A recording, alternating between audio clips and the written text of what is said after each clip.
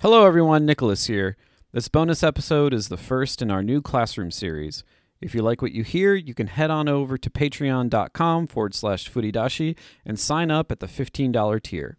At that level, you will also get access to our Discord server and to bonus content related to each lesson.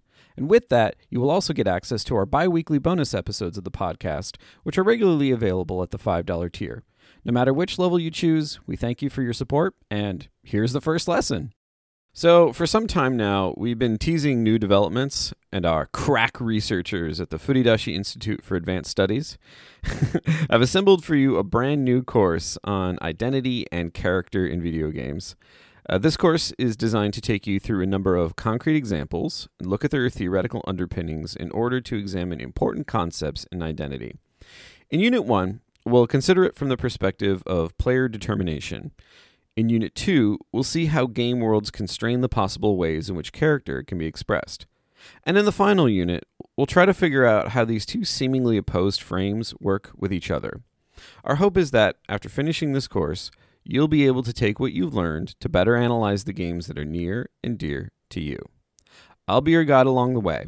My name is Nicholas, and welcome to the first ever Furidashi Classroom.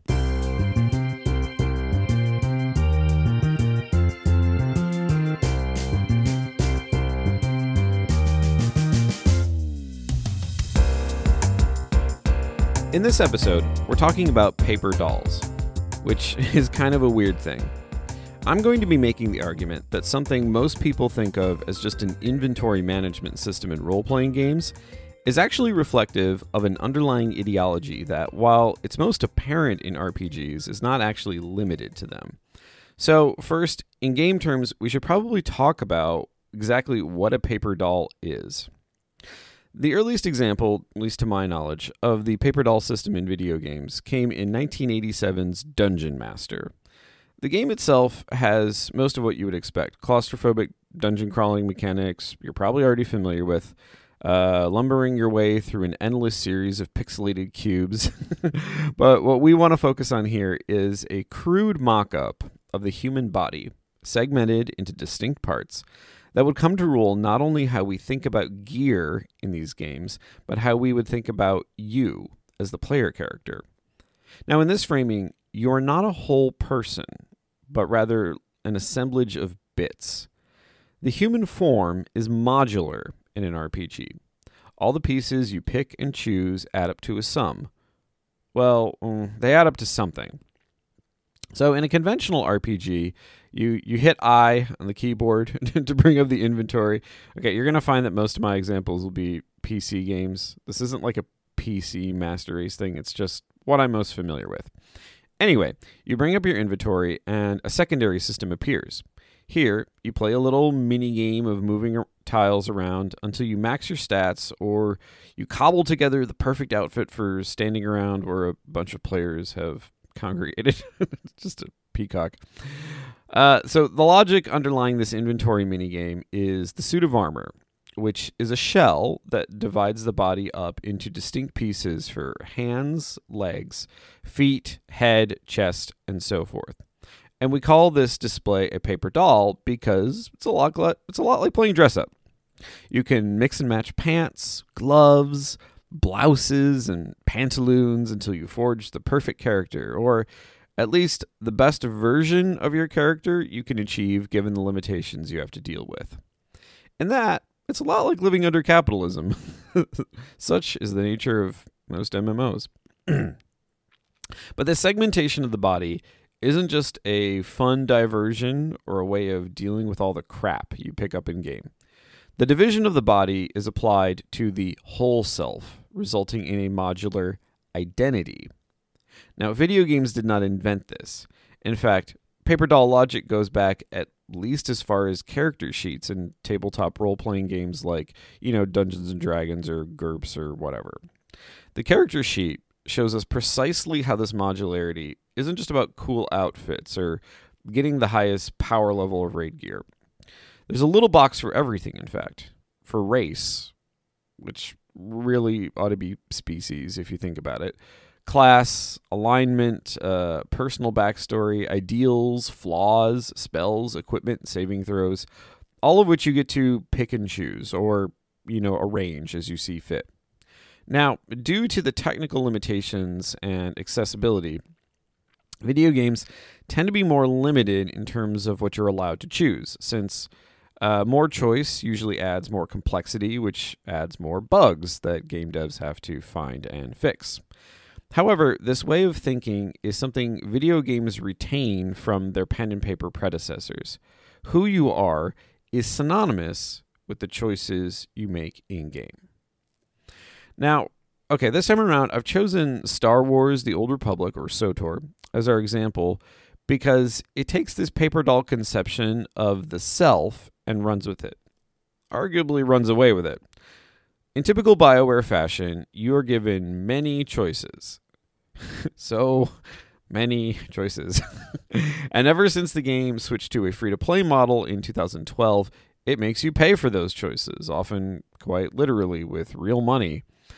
But it also makes you pay in the sense that your choices matter. They have a clear, if at the time only minuscule, effect on how the game will ultimately play out. And I chose SWTOR specifically instead of, say, Knights of the Old Republic or Dragon Age because those meaningful choices actually begin the moment you enter character creation. The last one to arrive is finally here. I hope you don't think you're special. It would be a shame if freedom went to your head. Or if you somehow got the idea you didn't need to pass your trials to become Sith.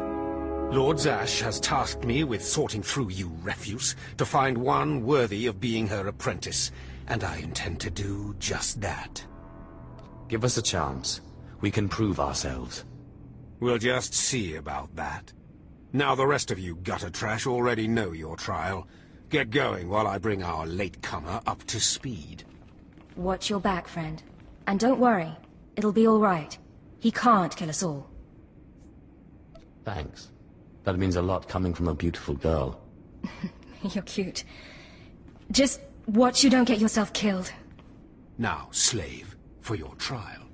You first have to pick a faction, then a class, and by choosing a class, you have locked yourself into a particular storyline, because in SWTOR, the narrative that coincides with your leveling experience is specific to the class, with fully voice-acted scenes and cinematic camera work.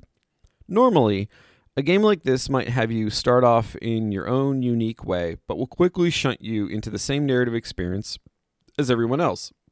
Excuse me.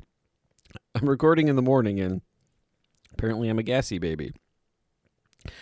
Same narrative experience as everyone else, or at least a shared narrative with some subdivision of the other classes.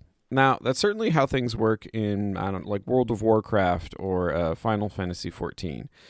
Nevertheless, SWTOR is not a fundamentally different creature. It simply takes the notion of choice in an RPG to the nth degree. And the branching paths the game offers you as choices are made possible by that underlying paper doll logic that sees the gameplay experience as something of an empty vessel into which you pour yourself, or, if you prefer, your fantasies of a self.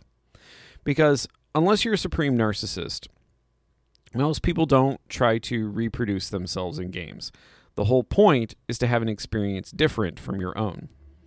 What's weird about this absolute modularity, though, is that it turns the identity of your avatar into something of a free-floating signifier.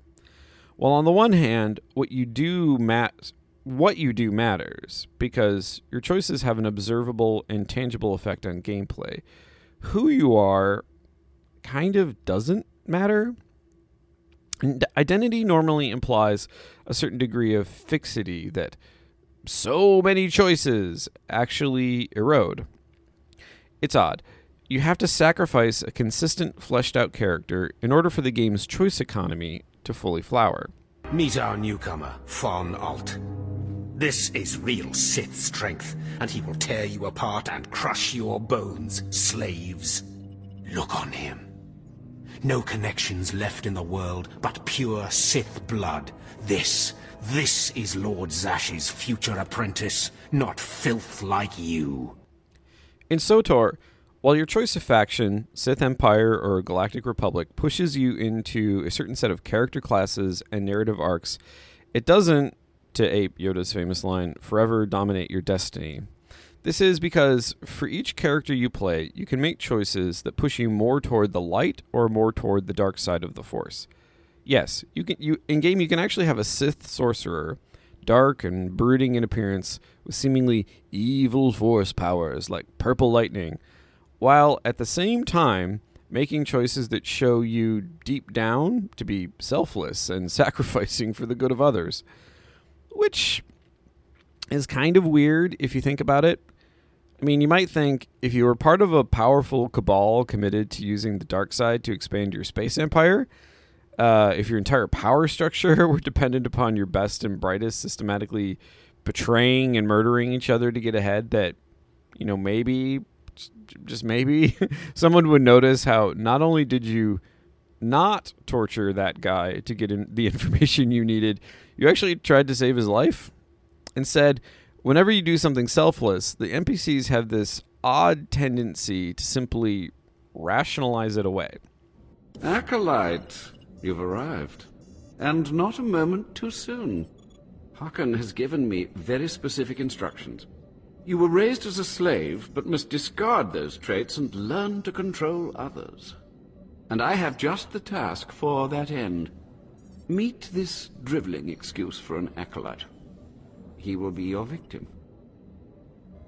I don't much like the sound of victim. I personally prefer the word subject myself. But most people can only comprehend my work in crass terms. A short while ago, there was what we call an unauthorized murder here in the Academy. A rivalry among apprentices resulted in death. Interrogate him. Make him tell you who committed this crime at any cost.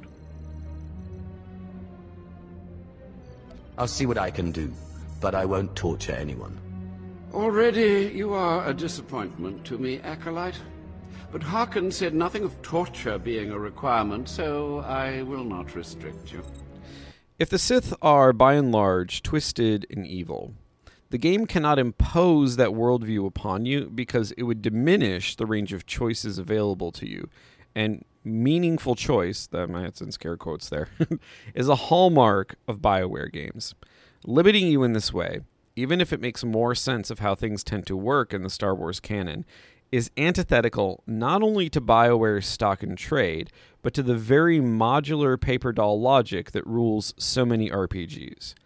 Not only would it be nearly impossible to code both an elaborate system of narrative choices and the complex interplay with a larger worldview being imposed upon them, it would also run counter to how games conventionally conceptualize player characters in these types of games. And while this basic modularity potentially makes the game more engaging, there is a fundamental contradiction we have to deal with. So the more possibilities you make available, the less the game world feels like a distinct place with a distinct character of its own. It becomes a kind of Star Wars sandbox where anything goes. Such marvelous power radiates from you now. Clear, strong. You have truly come into your own. I've arranged for you to receive the title of Lord of the Sith. I hope you realize what an honor and responsibility it is. As a Darth, I answer only to Darth Thanaton, who answers to the Dark Council. As a Lord, you're only one step below that, and you tower above many. The power is mine.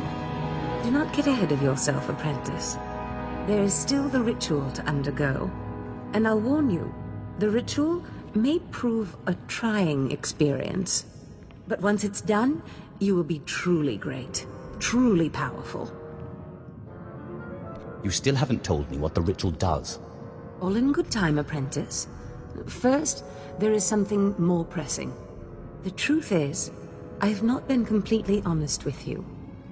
I wish I could have been, but the timing was not right.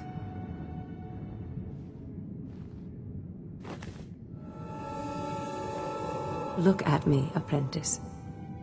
I am sorry to have concealed it from you for so long, but it was such a pleasant vanity to share in your youth. Why are you showing me this now?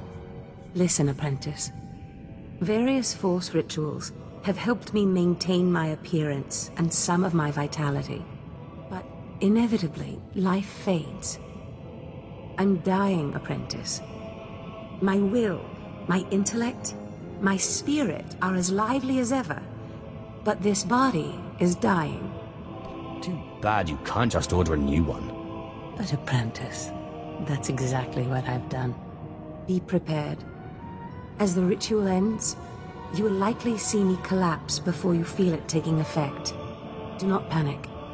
Know that this is what I have trained you for, primed you for, from the start. This doesn't sound promising. Don't worry. I imagine it will be just like falling asleep. We will accomplish so much once I am in command of that wonderful vessel of yours. Just hold still. Don't get me wrong. I'm not trying to say that Zone of Free or freer play is a bad thing. As a game, SWTOR works perfectly fine, and it's fun. I actually enjoy playing it. But what this analysis is meant to show is how a very common way of looking at character and identity in role-playing games actually narrows the horizon of what could be done in those games. So, strangely, you're being given a huge range of choices, but being given that range of choices is actually a conceptual narrowing of identity. And this poses an interesting series of questions then. So, what would a game look like that offered both seemingly limitless possibilities, but also imposed a particular worldview upon them that made your character feel more grounded and whole? Less like the sum of so many bits. What kinds of systems and mechanics would that entail? Do those systems already exist, or would they need to be reconceptualized as well? Are there any games now that do this? As always with Furidashi, feel free to tell us why we're wrong on social media. And if you're signed up for the class on Patreon, hop into our Discord so we can hash this all out together. I'll be back next time to examine the recent game The Veil, Shadow of the Crown, in order to rethink what it means to gain experience. See you then.